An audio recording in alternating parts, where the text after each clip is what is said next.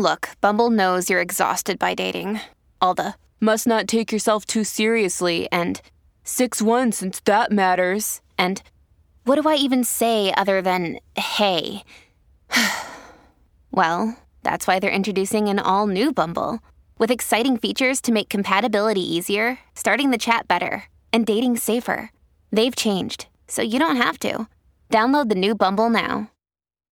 When you need mealtime inspiration, it's worth shopping Kroger, where you'll find over 30,000 mouth-watering choices that excite your inner foodie. And no matter what tasty choice you make, you'll enjoy our everyday low prices, plus extra ways to save, like digital coupons worth over $600 each week. You can also save up to $1 off per gallon at the pump with fuel points. More savings and more inspiring flavors make shopping Kroger worth it every time. Kroger, fresh for everyone. Fuel restrictions apply.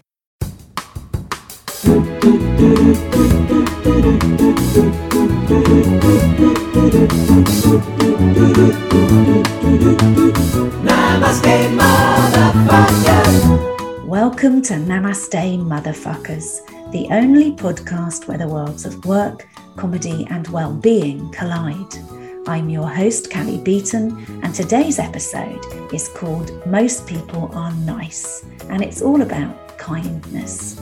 I should say, by the way, my voice isn't always this husky and sexy, but I lost it a couple of days ago and I've sort of got it back.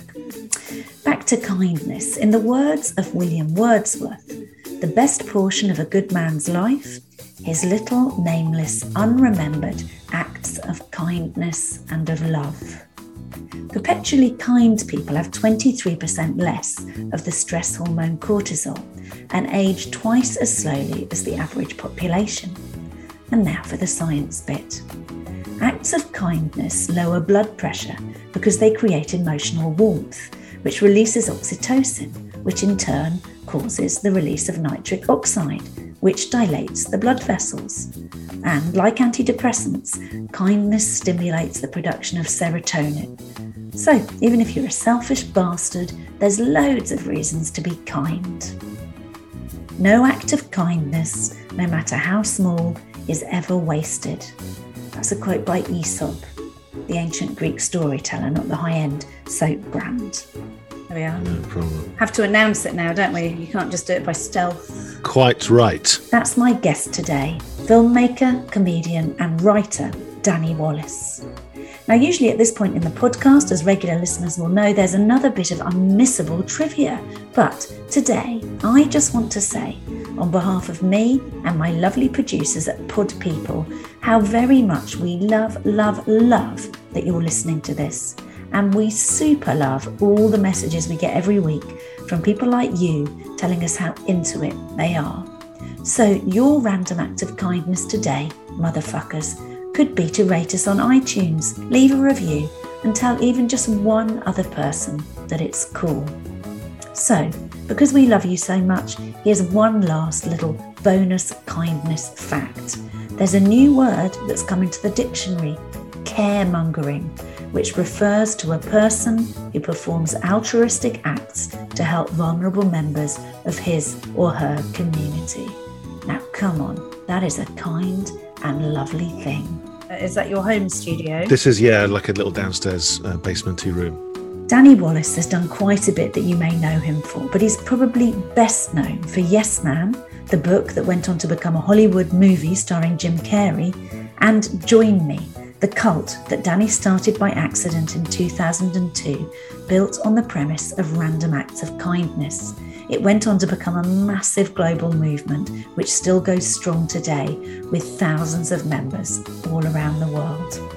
Danny is a regular radio and TV presenter and has written numerous other books, including Awkward Situations for Men and Fuck You Very Much, a book about rudeness. Danny and I talked about losing one's hair, losing one's parent, hot dogs, kindness, men's bodies, techniques for trolls, the mighty boosh, and homeschooling during a pandemic. But I started by asking Danny about his latest project, his podcast, Monatomy.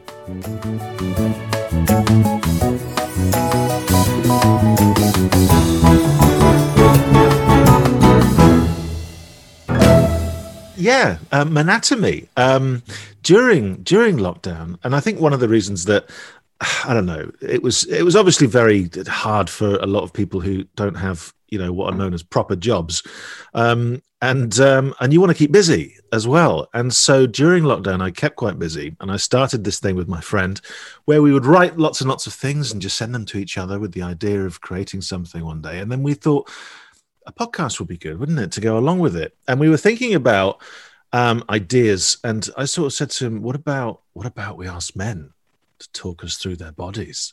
And we both immediately thought that's an awful idea, because neither of us would want to be on that podcast.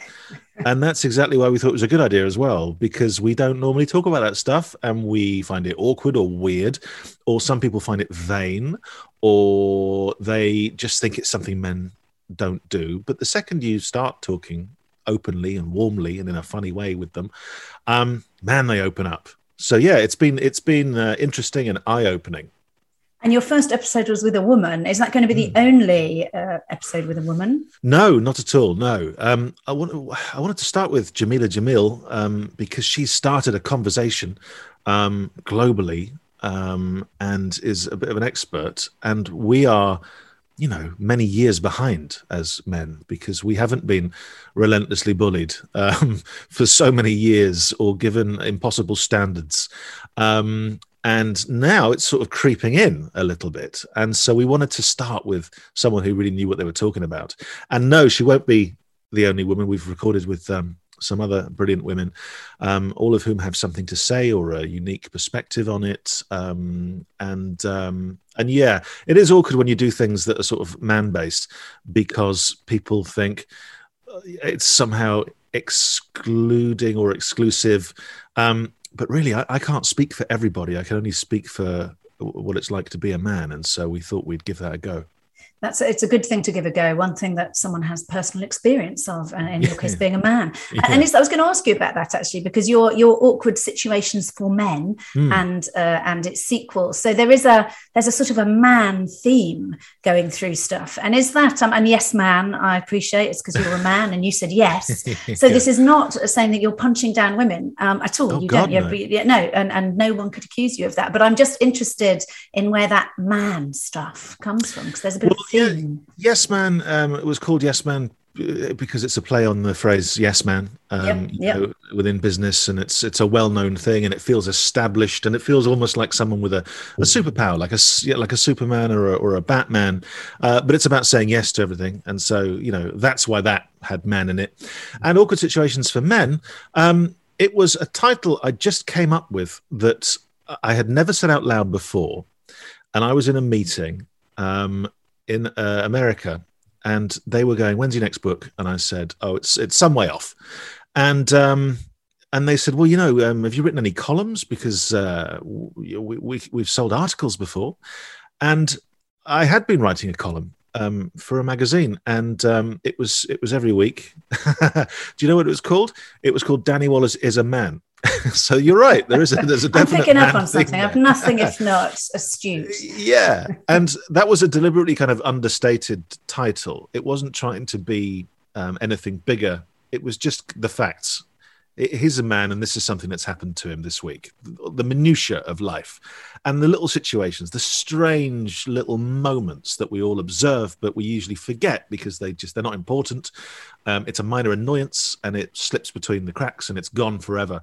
And this was almost like writing a diary of those things, and it would be just tiny, tiny things. It would be like when someone gives you your change back in the day when we used cash, they would put the receipt on the palm of your hand and then put the change on. Mm-hmm. And I found that deeply annoying. Or if I was using the PIN card machine, they would talk me through it like it's the first time I'd ever. So all those tiny, tiny little things, and making, mountains out of these little molehills.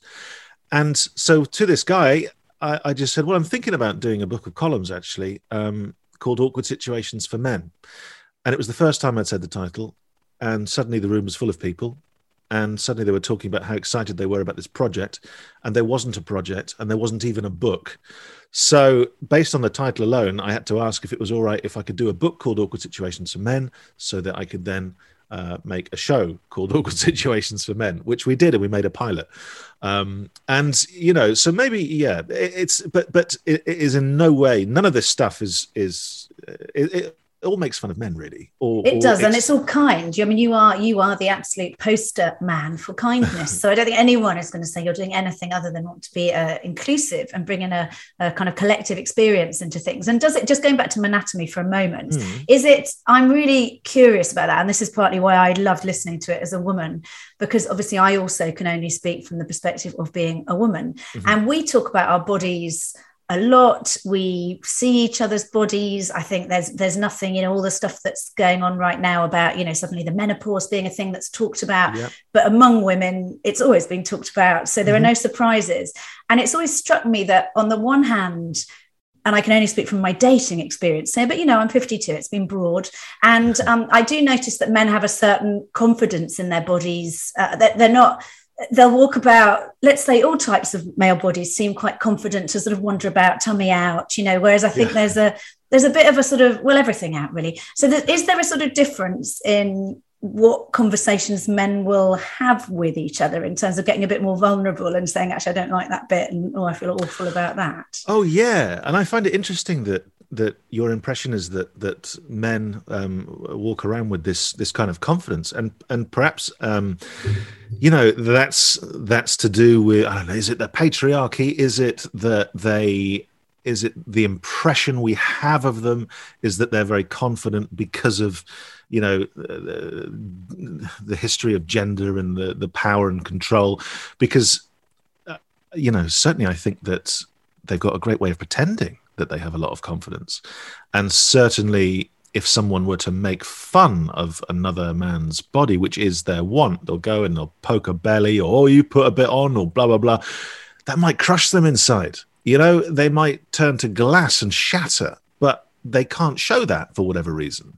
Because, you know, in the pub with Gary, you're not going to go, actually, Gary, that really hurt my feelings, because that's going to lead to an evening of Mickey taking that will destroy people double that person. Down on the banter then. So if someone were to say it, then it would be like, oh, you snowflake, and you'd go in harder.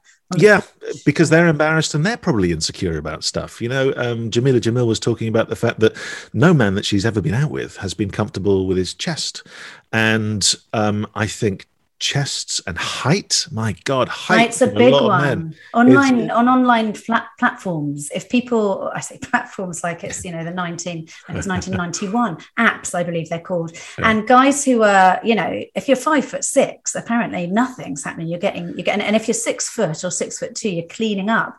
And so there obviously is a real emphasis placed by women on height. I do think, though, things like hair. So I think a lot of guys who are follically challenged think that in an ideal world they would like a thatch of hair. But there are lots of women, myself included, who do genuinely like a man with not so much hair. So I think there are some things that are perhaps misnomers in terms of what women or whoever people are dating are looking for. And there are other things that make, so it's interesting, the chest one. That's never really come up in conversation with anyone I've dated. I've assumed that they like their chests of whatever proportions. Yeah. And before I was doing anatomy, I mean, I never talked to another man about his chest, or certainly not his testicles, which have come up a few times. Yes, I heard.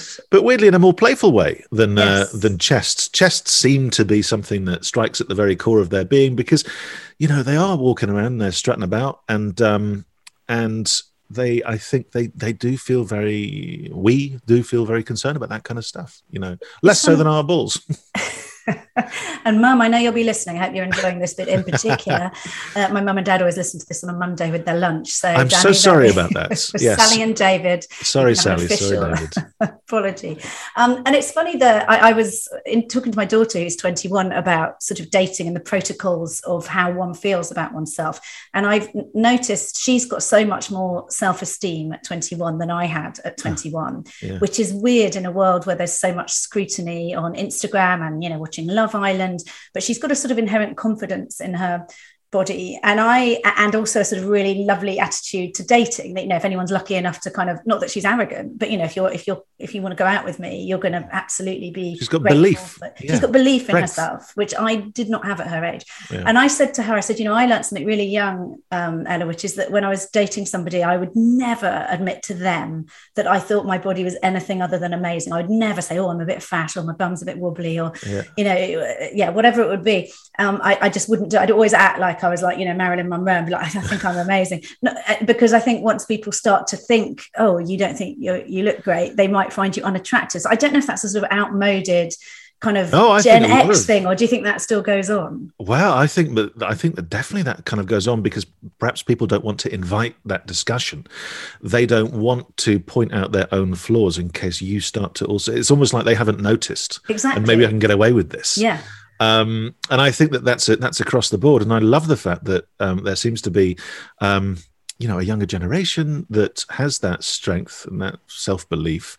And perhaps it is as a backlash, a survival backlash against the incredible amount of imagery that they've had to deal with. I think that whichever generation was first to have to deal with that, you know, that's a hell of a mountain to climb. And luckily, there are people now at the peak who can see it for the ridiculousness that it is. And Sherpa's bringing up the rear. And Sherpa's bringing up the rear. And is it in terms of, it's interesting when you think about the sort of idea that the stuff you talked about in awkward situations for men, I guess that was the classic sort of stand-up approach, right? You find a little thing like, you know, a piece of quiche getting put on a thing that looks like a, you know, like a brick from your garden, and you say something about that. So in a way, you were doing little sort of stand-up vignettes as a column and then a book. Yeah, they were sort of, little 3-minute stories, really, with a beginning, a middle, and an end, and, you know, finding something and calling back and repeating and a little out. But they all were based on real things. I was quite kind of, it had to have come from something real, so that, and I could, you know, make it funnier and all that kind of stuff. But it might just be a ridiculous thing that happened. Like my friend returning a spatula to me, a rubber spatula. But he brought it on a night out to the pub because that was when he was going to see me. So now I've got to carry a red rubber spatula around with me all night. And, you know, something specific like that, or something a bit more universal. And the title with the men, it was literally just because I was a man. Yeah, no, that's fair, and I think we have established you are a man. And is there the and one of the things that gets observed a lot by comics nowadays, and you do less sort of live. When did you don't do much sort of live stand up? No, book tours and stuff, but you haven't done stand up for a wee while. No, I'd never done sort of like straight stand up because it was always the wrong time for me. It was always the wrong time. You were so bloody busy doing all your successful things. That's why. Well, I felt very kind of. I didn't have any time to be rubbish. You know, that time you'd I think need where you can just go out and just not be very good for a while. And I'm 6 years into that. It's a really useful transition. Yeah, because I'd worked on I'd helped launch a comedy magazine, and I'd written a hell of a lot of it, and I knew lots of comics when I moved to London. I was about 19, I think. And if I'd done it then, it would have been like, oh yeah, who does he think he is? He thinks he can do it, yeah. And then instead I went and became a producer. And which you did really young, right? So you got into the BBC radio traineeship at 22, is that right? Something like that, yeah. And it was so hard to, I mean, I was trying to get onto that probably, about 8 years earlier than you. Right. And you had to sort of complete a kind of dissertation to apply for it, which lost a few of us at the first hurdle, but I'd never even got close to it. And so you managed to do that. Just more than a boy. Well, yeah, it was because of this magazine, really, and because I then was in with this kind of crowd of comics that I knew and liked and respected, and they made me laugh and I could make them laugh, and we wanted to make things together. And then because of that magazine, I was asked to be on the Perrier panel, and so I had a load of experience behind me quite young, and I was still the right age. I'd come out of university, I'd done a radio course, so it was all there. And it was kind of because of listening to On the Hour when I was a kid. Someone gave me a cassette tape of On the Hour, Armando Iannucci, Steve Coogan, Chris Morris, Peter Bainham, and I had never really understood that you could make comedy like that. I thought it had to be as brilliant as Fawlty Towers, you know, but still a sitcom. Or it had to be, Just a Minute, or I'm Sorry I Haven't a Clue. I didn't realize you could make something quite dark, very funny, quite edgy, that was tricking people as well a little bit. If you weren't paying attention, you might have thought it was the news. It was just so imaginative and smart. And so, and how old would you have been when you were listening to those tapes? The word tapes 14. gives it away a bit. 14. Yeah, 14, I think. Yeah. And I only had the one episode, but I listened to it over and over and over again. I remember when the day-to-day was coming out on TV, I was so excited, like deeply excited. And it was completely nothing like it. None of us sort of knew what to expect, really. It was it's hard to imagine now, because that stuff is not to a penny. The clever versions of it are still rare, but it is a sort of genre that's very present. And I think people also in the sort of YouTube era and people sort of pissing around with reality versus fiction, it's probably hard for people to imagine how new that was at the time. Yeah, it had its own style. It felt completely original. And, you talk about Damascene moments, and I've had a few, but probably that was one of them, was listening to On the Hour for the first time and realizing, there are people doing this stuff, and it's exactly my sense of humor. But I couldn't ever predict a single thing that was going to happen in it. I was just like on a ride with them. And then ended up working in the office where it was, made. So I got onto that traineeship, and I'd been hanging around a lot with the Mighty Boosh and Ross Noble, and so that's who I wanted to work with immediately, and we managed to get some of that away before I sort of realised I don't really want to be in an office forever. Yeah, I think we all realised that. You realised it at an impressively young age. Some of us did it a bit longer before we realised. I've always believed there's maybe something in this. My kids, when they get home from school, they might ask me things like, what is a front-loaded adverbial? And I have to say, you need to get new kids, don't you? Yeah, and they've obviously been learning this, and I haven't learnt it. And I still struggle to work out is adjective the right word for this, or is that a verb? For me, it's always been about communication and write. I always say to kids, write like you speak, but posher. Because if you can speak, you can write. You might have to take a little bit longer to, work on a couple of sentences or make it a bit smoother. But if you can chat, you can write. At least you can write like me, because I try and communicate things in the way that I would communicate them if we were down the pub together. Mm-hmm. And I try and tell stories in the way that I would. And it's almost like I'm trying to maintain eye contact with the reader. And I'm trying to hold your interest, and I'm reading you all the time. And I'm trying to make sure that what I'm saying is clear and hopefully funny. But I'm also a bit puppyish, because I really want you to have a good time. Mm-hmm. And that's what it is like when I'm writing a book, really. And I'm quite a fast writer. Yeah, you must be, because you do knock out a lot of content. I was going to ask you about that. So is that because you start from a position of imperfection and then think I'll work it up later? So just get it all on the page and then do the kind of turd polishing? Not saying that anything you ever do is turd-like. Sometimes it's more like I'm excited. I'm excited about the thing. And so that makes it easier. If you have an idea that you find exciting and you can see a million different ways it might go, and if you're going out and doing something that you're going to write about, then that's also very exciting, because you're looking out always and you're forming the pages in your head, and you can't wait to write that chapter about the guy you just met up that mountain or whatever. And I can sort of see my sentences before they're written. And sometimes if I lose work, let's say I lose a chapter, all I need is a sentence or two to know what I would say next or how I would approach it, because I've been writing, for 30 years, really. I worked on video games magazines when I was 13 or 14. And so you develop a voice a lot quicker, and you start to play with words more, and the words connect more in your head, and sentences roll out easier. And even with radio, something like live radio, I did a breakfast show for a long while, and the challenge was to make every show as good as it possibly could be, and it would never be lazy. I wouldn't just play more records, and I wouldn't just talk, in my opinion, rubbish. I would try and have good features ready to rock, and then we would do a lot of writing. So you'd have a long song on, and then we'd have, say, a feature, and I would always want us to do it in the room first, the team. and we would challenge each other to write these things that make each other laugh. But what you're also doing is you're setting out the grammar of the show for the listener.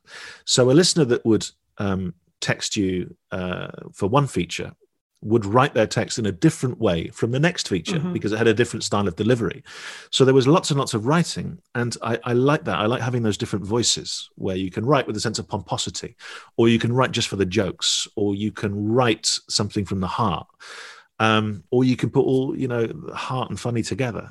Which is what you kind of do. I mean, a lot of your stuff, it's really, the theme of this episode will probably end up being something around kindness. And I said earlier on, you're sort of known for that. But there's something really lovely about the kind of undercutting you do and the punching down and the kind of bloke down the pub stuff, but also something that is actually quite a lot of a sort of bigger purpose, and something that genuinely also brings a bit of a tear. And you think, actually, that is really sweet. Even the genesis of Join Me coming from your grandfather, wasn't your Swiss grandfather? It was my Uncle Gallus, great Uncle Gallus. And but most of it comes from my mum, who's upstairs now, weirdly. And she's just a golden-hearted woman who only sees the good in people. I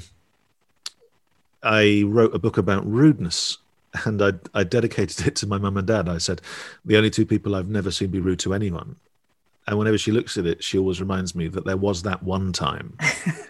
And it was like some lady in a supermarket, being a bit brusque with my mum, and my mum speaking up for herself, but she still feels bad about it. Something that happened in Loughborough in like 1987.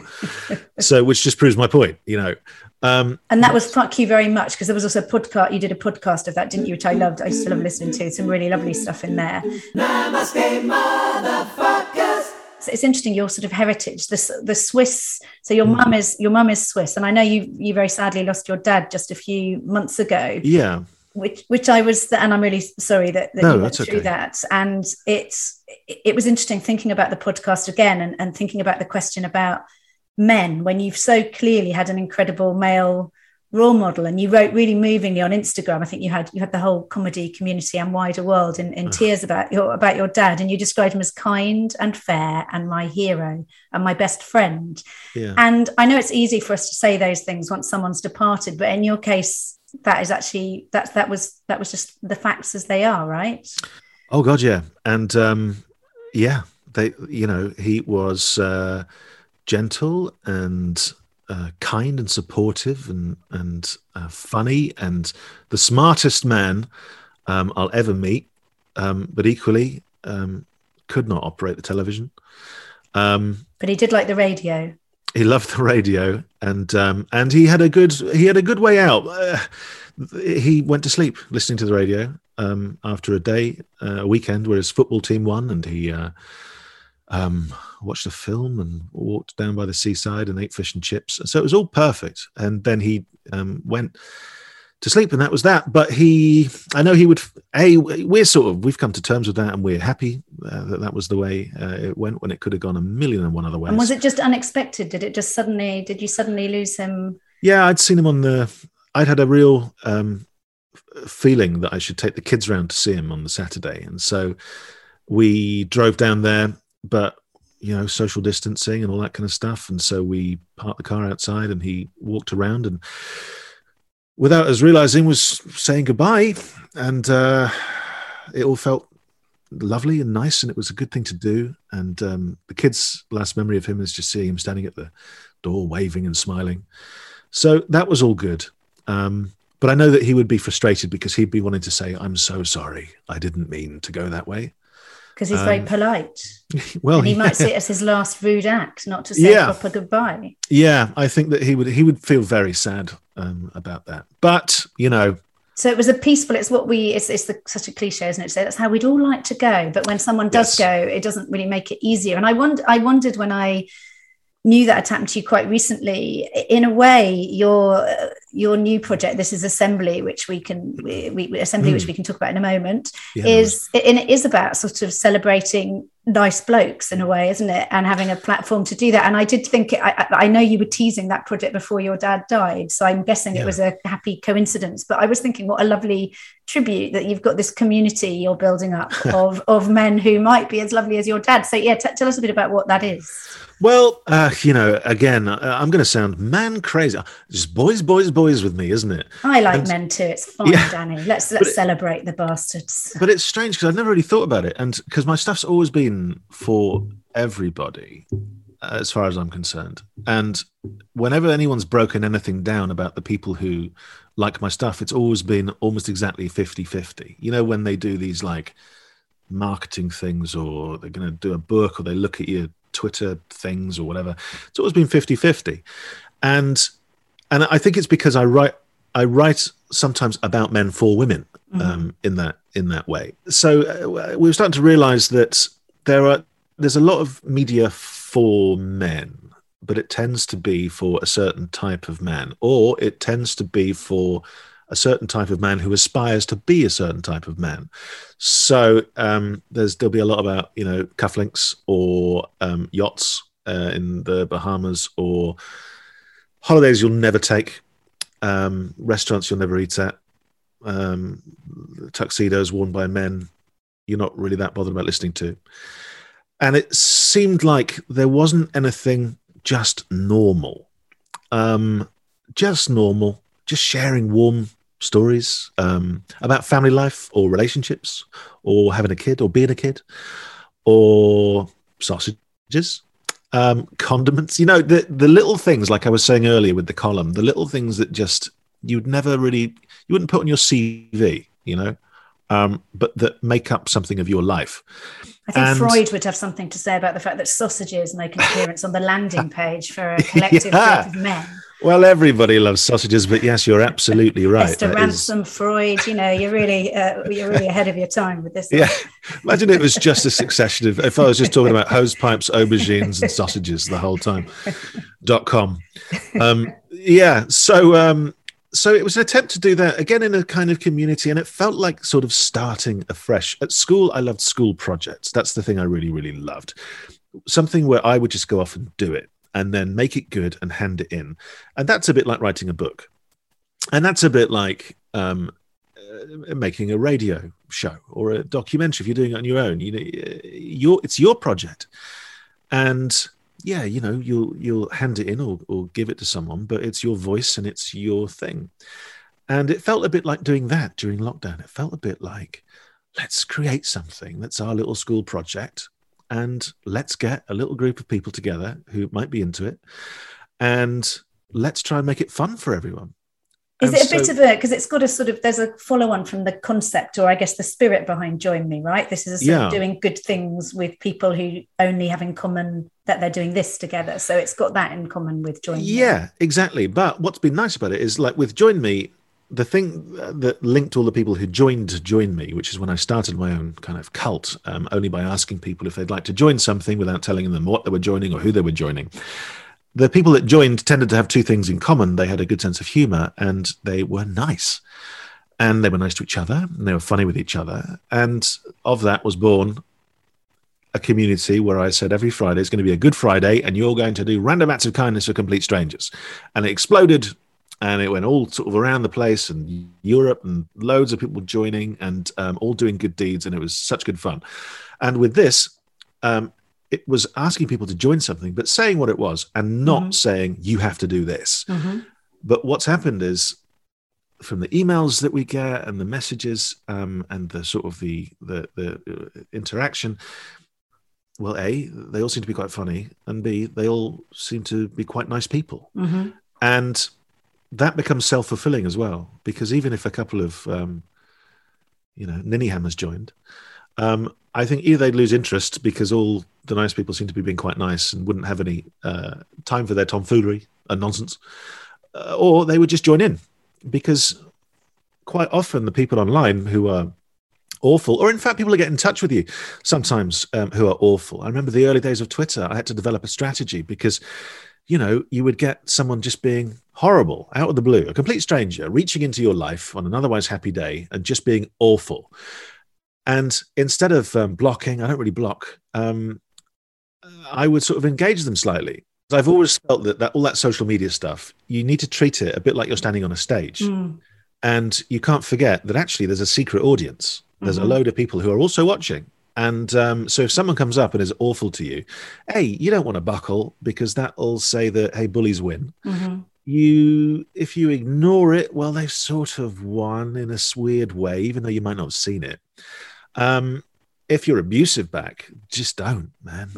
It's like heckling a heckler. Oh, so what I would do is I would engage with them slightly, but I'd distract them.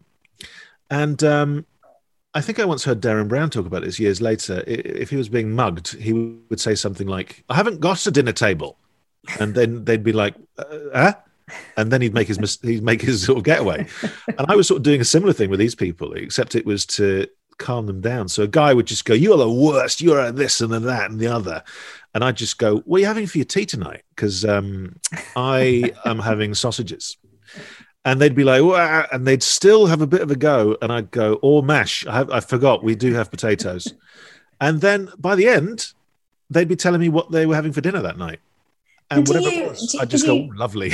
But you have to take, if you think about the emotions, that sort of amygdala hijack we have when we're upset and something in our brain gets hijacked. And so if you're actually, do you need to suspend actually being hurt by that? Or is it your natural thing to go back at it with humor? Because I would first have to reprogram a really hurt reaction in order to refine the funny. So how do you miss the vulnerable bit in that? Or how do you go straight to funny? I think it's like a fight or flight thing. But remember, if you feel like you're being watched, your brain works quicker, and it almost becomes like, I've got to do this quick. I've got to punch back quick. Like being on stage, where your brain does work far faster than in the real world. It's just like you've got to do it, and it feels like the time is running out for the response. If you did it the next day, who cares? Yeah. But if you come straight back, they're going to be a bit discombobulated. They're going to be surprised that they've got the attention that they were after, but it's not the attention they were expecting. They're being asked a question now. And if they don't answer it, I'll just keep asking them, "But what are you having for dinner?" And it becomes surreal and more ludicrous than they're expecting. And either they'll flounce off, at which point you can do a little topper about, "Well, I was going to ask about dessert next," or whatever it was going to be, whatever you can think of. But you've redominated that position of aggression, but you fought it with just ludicrousness and something a little more delightful. And you've killed with kindness, which I guess is the sort of, and it's that there are, at the moment, it's kind of timely to be having this conversation. And I know that's partly possibly why you're doing some of the things you're doing, your lockdown project. I think collectively there is a certain sort of PTSD that's going on. There's people's emotions are running high. There's a hell of a lot of anger. I'm noticing it driving, that people are so angry in cars, and maybe that's the equivalent of being behind a sort of Twitter wall, that you're in your car so you can be vile to people. And it's really easy to start going, "Oh, everybody's a wanker and Brexit and Trump and the world's gone to hell in a handcart." But somehow believing, you really do sort of get what you give, don't you? If you decide when someone, I know there's a bit in Stephen Covey's 7 Habits book about him seeing a guy whose kids are being appallingly badly behaved on a train, and everybody's really sort of judging him. And it turns out that Stephen Covey finally talks to him, and it turns out he's on his way to say goodbye to his wife who's dying in a hospice, and he's got the 3. And so he was the only person who took an attitude of sort of curiosity and didn't go, "This guy's just a dickhead and can't parent his kids." And it's a bit of a grim analogy to use, but if you do take the time to be curious about the fact that everyone's probably got a story, right? And even some really difficult people, there may well be a reason, a bad day or a very bad childhood or something. So is that just inherent in you, that you really think people are nice until proven otherwise? I think so. I generally think people are good. And I think you're right that recently it really has felt like the world has gotten angrier. And that chimes into exactly what you were just saying about the person on the train. There's been a lot going on in a lot of lives, and everyone is in a different position. Some people are in studio flats with a window that just faces into an internal courtyard and gets no light. Just described my son's first home. Yes. And others, are trapped in buildings with, or have been trapped in buildings with people that they'd rather not be trapped with. And so, of course, when they're out and about, they may not be floating on air because of the year of sourdough baking that they have just been through in quite a pleasant way. And indeed, but I had to learn that a little bit. I had to relearn that. Because when I wrote that book about rudeness, that was because I had walked into a hot dog place to buy a hot dog for me and my son, and was treated with such incredible rudeness that I was bowled over. I was stunned. And the rudeness came from nowhere. All I'd done was go to a place where they advertised hot dogs, to buy a hot dog from a woman who got up that morning to make hot dogs, to sell to people who wanted hot dogs like me. Well, how was that ever going to work out well? What a stupid endeavour. I know. And anyway, I couldn't get a hot dog and I was thrown out. And that's really bad business model as well, I have to say. Terrible. And it was only through, I then decided to write a book about it, a whole book about why I hadn't been able to buy a hot dog that day and how it made me mad for 2 days, as in, like, I was flipping off buildings. I was driving I assumed that every driver on the road was doing what they were doing to annoy me specifically. And it's because this moment wouldn't leave my brain. I was like, why was she so rude? What a horrible woman. And I was interested in my own reaction to that and what I can do about it, because I was now taking that anger or that frustration elsewhere, and it was making me worse. So I thought, that's quite a big thing, actually. Imagine if that happened to everyone, this sort of trauma from such a mild and stupid thing. And so I looked at it from every angle I could, a bit like in that film JFK, where they look at the magic bullet theory from about 1,000 different angles. I was looking at the hot dog and what happened. And of course, the fact that I had no idea what had just happened to this woman. I had no idea what she was going home to. I had no idea whether she was having trouble with the business, whether she was having an existential crisis, whether she'd just been diagnosed with something. I didn't know any of that. I just assumed she was horrible. Now, or at the very least in the wrong job. Yeah.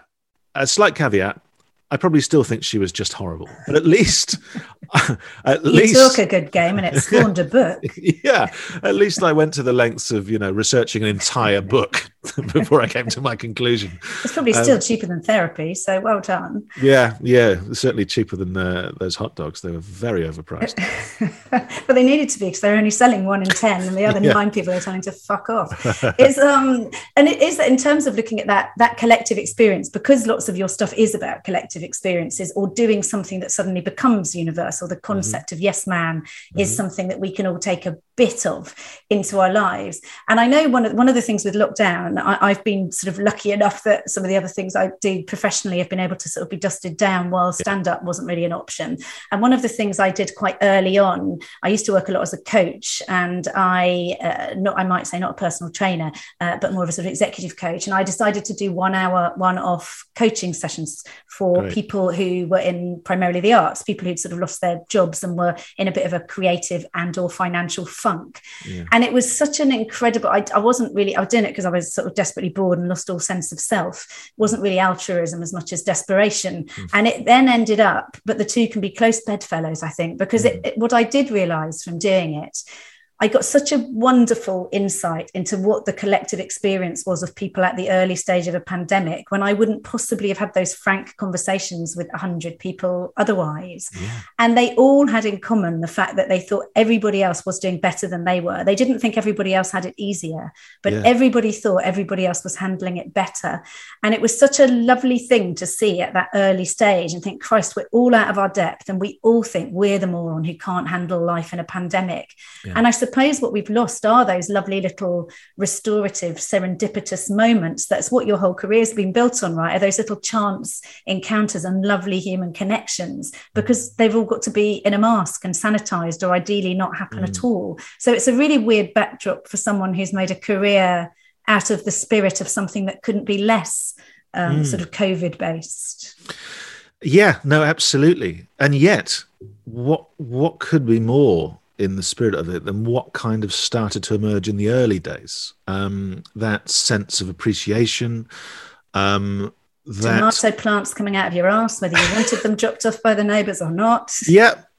Looking at the small things, listening to the birds or watching the garden change, if you were lucky enough to have one. Anyone who mentions gardens has to say, if you were lucky enough to have one. That's the new rule. I can't talk about my Cornish rental property at all on here. I'd get hate mail. Yeah. But there was a sort of a spirit that I really recognized and that I've seen so many times. And there was also, my God, fear grim, the grimmest of news all the time, and worry and paranoia. But there was also a sense of appreciating small kindnesses and appreciating community, whether it was a new type of community, a digital community, or whether it was the type of community that we just lost. At least they were appreciating that. And I like anyone, I do a lot of stuff, right? But I never feel good enough, and I sometimes feel like a failure. And there was a moment when I realized that everyone was just stopping for a bit. Everyone was just going, do you know what? We're going to work from home, or we're not going to do that, or he's been furloughed, or the kids are back. We can't do anything today. Let's just stop. And it was something of a relief, because it just felt like everything was moving all the time and everyone was moving. And like you say, that idea that everyone else is handling things better, everyone else is doing stuff, everyone else is this and that. And because I kind of have to create my own work, as do you and so many other people kind of like us, it was quite nice just to kind of go, it's all right to not do that for a little bit. Just stop, because the world is stopping for a bit. And I think sometimes it would do us all good if once a year there was a week where we just went, everyone's stopping. Because even at Christmas, no one stops. It's harder, if anything. Much harder. We just go June 1st every year. We all have a week which is called Stop Week, and we just stop. I think that could be your next project. I think that would get traction. It's going to take some convincing. Possibly from some of the bigger employers around the world. They might not like it. I was always for a mandatory 4-day working week, not as a joke, but having worked for big US studios my whole life, that was not something that was going to catch on in a hurry. And it's into that failure thing, though, given what you do and how prolific your output is there anything that would stop you feeling that perhaps there's a niggle that you aren't good enough, that you're a failure? What would it take? I think it's always there. I think no matter what you're doing, it just turns into, it goes from, feeling that you're a failure, while at the same time also able to think concurrently, but I'm not. It's just that thing in your head telling you that. Maybe it's what people who aren't narcissists and psychopaths have. Maybe that's the counter. Maybe the only people who don't have any of that are people we wouldn't want to be. I don't know. Probably, yeah. But then it sort of, I suppose, then when you're doing something which absolutely on paper or to anyone objective would go, no, you're not, that's when imposter syndrome kicks in. Because you go, okay, I'm doing that, but I know. I know. So, I mean, I've been very lucky. I come from a very balanced family.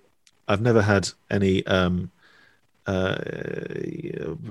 problems or issues with mental health, apart from a little low-level anxiety. But I think that's fine during a pandemic. And even in the pandemic, the worst it's got is low-level anxiety, is that you haven't had those sort of dark moments that lots of people have had.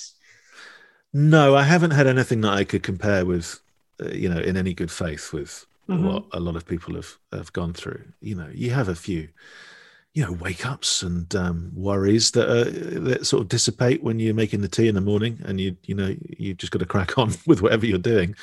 I've had nothing I could compare with other people really, but it's not great when that happens, because you just changes who you are for a bit, and then you have to and you were home educating as well. You've got kids young enough that you actually had to put in the hard yards. We have 3 children. It was my wife that put in most of the hard yards. I would just drop in for special projects. Yeah, because you like a special project. Exactly. So my son would have to. Strengths. Yeah, it was great. My son I can't give you a hot dog, son, but I can make you a special project. Yeah, I was like, you got to write an essay about Prince Alfred or whatever. No, let's do a podcast. Come on, let's go. I'll do your jingle.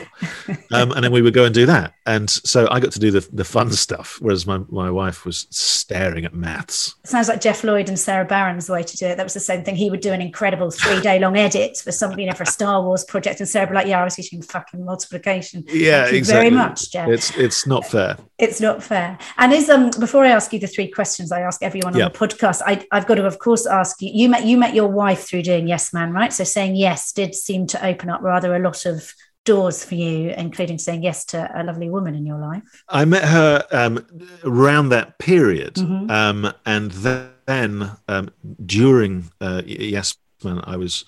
There's something about saying yes more. It's obviously it's good for other people, because they're like, this person's fun. They want to do that, and they want to do this, and we're going there now. And so, that you really like them. He wants to do anything I suggest. I must be a great person. There have been so many. I've had so many. I guess over the years it's changed. I was going to say letters, but it was letters at first because that was easier for people, and then it was obviously emails and now tweets and whatever. But messages, let's say, over the years from people who have, weirdly, it tends to be youngish British men who've gone to Scandinavia, and because they said yes, and ended up meeting a Scandinavian girl and having like the greatest weekend of their life, and then moving to Scandinavia. I've had that story many times. That sounds great. It sounds good. And then I've had women who, one of my favorites was this lady who, she was inviting me to her wedding. That was it. And the wedding happened because of Yes Man. She had been left in the most cliched, unimaginative and boring way by her husband of many years, who had done literally the things that we all think of when we think of the midlife crisis cliches. Yeah. So he thought it was a checklist. I think I dated him too. So there was the younger woman who may have been at his work a secretary of his, or administrative staff. It was that cliche that you get from those sitcoms. Not secretary, but you know what I mean. Like, it was someone he had some power over. In those days, it might have been a secretary if it was in the letter writing days. Exactly. And he'd bought the sports car and he'd left and all the stuff. And she was, the kids had grown up, and she was now in this job that she realized she hated. And so she decided to look for a new one, and whatever came up, she'd say yes to, and she did. And she ended up meeting this mad French guy who rode a motorbike, falling deeply in love, doing whatever she wanted, moving from job to job in this, just doing things in this French village, and marrying him, and was saving me a seat. And I would have gone, but I thought it'd be a bit weird. I love the fact you said no to the best Yes Man story ever. I know, I should have gone. That was a very weak punchline. I can see why you're not a stand-up. Yeah. Well, not life sometimes doesn't give you the punchlines. Ain't that true? I'm going to have to blame her for that one. But that's the spirit. No ownership. Blame the audience. And are you still in touch with Jim Carrey? I'm sure everyone asks you, but I'm sure listeners would like to know. No, it was never, it's another no to come out of Yes Man. How disappointing. I know, but we had a great time in our, these film stars who move from film to film, they're not going to want to keep in touch with everyone they meet. No. But we had fun while we hung out, and I always knew that would be the thing. And I suppose we hung out on set quite a bit, and then when he was in London, we had some time, and then another point in California, and so I got my Jim Carrey fix. It was good. So he won't be coming on Anatomy and talking about his moobs anytime soon? Well, I could ask him. You never know. Namaste, motherfuckers. What would you pick as your namaste motherfucking moment?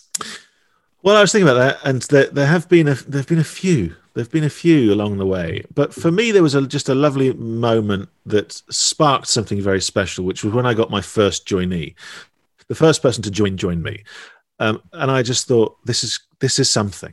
Even if it's just me and this bloke, it's something, and it led to something very special. People often ask me what is my favorite project that I've done, and I find that almost impossible to answer.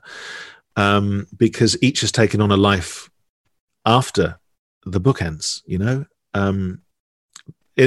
some ways, and this sounds very cliched, but it's where the story begins, is when the book ends, because it then becomes interactive, because you can meet the people that I've told you about. And in fact, all these meetings of joinees have happened for the last 18 years or whatever, and they've all met through this book. And that's a good moment for me as well, because in all that time, and with all these thousands of people, many of them have ended up getting together. Many have split up, but many are still together. And you go from that picture of that guy to me now walking into a pub in central London sometime in December, and looking to my right and seeing there's a whole room that's full of children that have been born because of the book, because their parents came out to a Join Me meetup, they met, they fell in love, and they started a family. And now all these kids all know each other. Oh, mate, I'm getting goosebumps now. It's great. Isn't it? I don't know what they tell their children, or like who I am. Yeah, we signed up to a knocking shop masquerading as a social experiment, and then you came along. Exactly. So that's always nice. And and so that for me is a moment. You go from that passport photo to that room full of kids. Yeah. Well, that's a very beautiful. That might be in the league table of Namaste motherfucking moments. You're right up there, I would say. Good. And and in terms of to undercut that with a joke, what is your favourite joke? Well, here's the thing. I'm not going to tell you the joke. I'm going to tell you where That's great for the podcast. I'm going to tell you where to find the joke. Okay. So that as your listeners get to the end of this podcast, presumably they have access to technology if they're listening to this, and they can go onto YouTube and type in The Moth Joke, M-O-T-H, Norm Macdonald, and you'll find the comedian Norm Macdonald on Conan O'Brien telling a very simple joke in a very simple way. Excellent. And we will put a link to that in the show notes. And if there was one bit of life advice you could give to anyone listening, what would it be? It's become something that I say now, but I say it because I think it's true. 6 words: be nice, get involved, have fun. Be nice, because you should put that foot forward first always. Get involved, because if you don't do stuff won't happen. And have fun, because otherwise what's the point?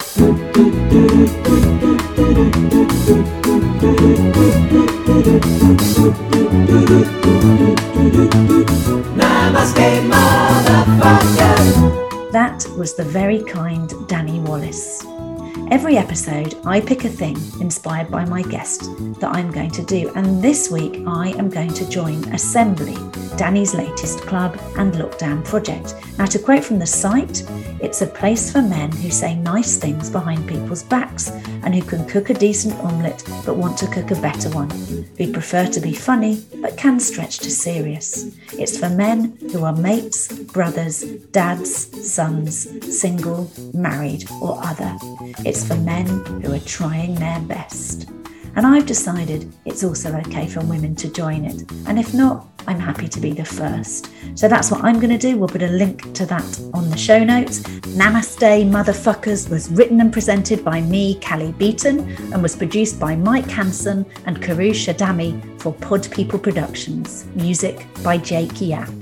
If you've liked today's show, please subscribe now on your favourite podcast app and also rate and review the show, not because I'm needy and crave external affirmation, but because it helps other people find the show. So that's it for the show this week. Thanks again so much to Danny for joining me. We'll be back in your feed next Monday, as always, when I will be talking to coach, mentor and writer of hit book, Why Losing Your Job Could Be the Best Thing That Ever Happened to You, Eleanor Tweddle. I think it is like breaking up with someone when you get made redundant. It's exactly the same. I'm Callie Beaton. Until next time, motherfuckers.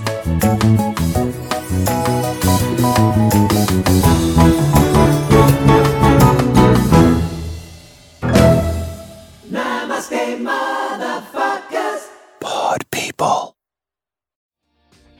Hi, my name is Kay Adams, and to be honest, I'm not so good with the ageing process, so I enlisted my old chum, the filter-free Cara McKenzie, to advise. Could you imagine being a porn star? The room would need to be really hot for me to strip off. To be honest, she's not much help, but she is rather amusing. And along with some great guests, Joe Brand, Andy Oliver, Anton Dubeck, Ruth Langsford and Craig Revel-Horwood, darling, we are learning how to be 60. Listen wherever you get your podcasts.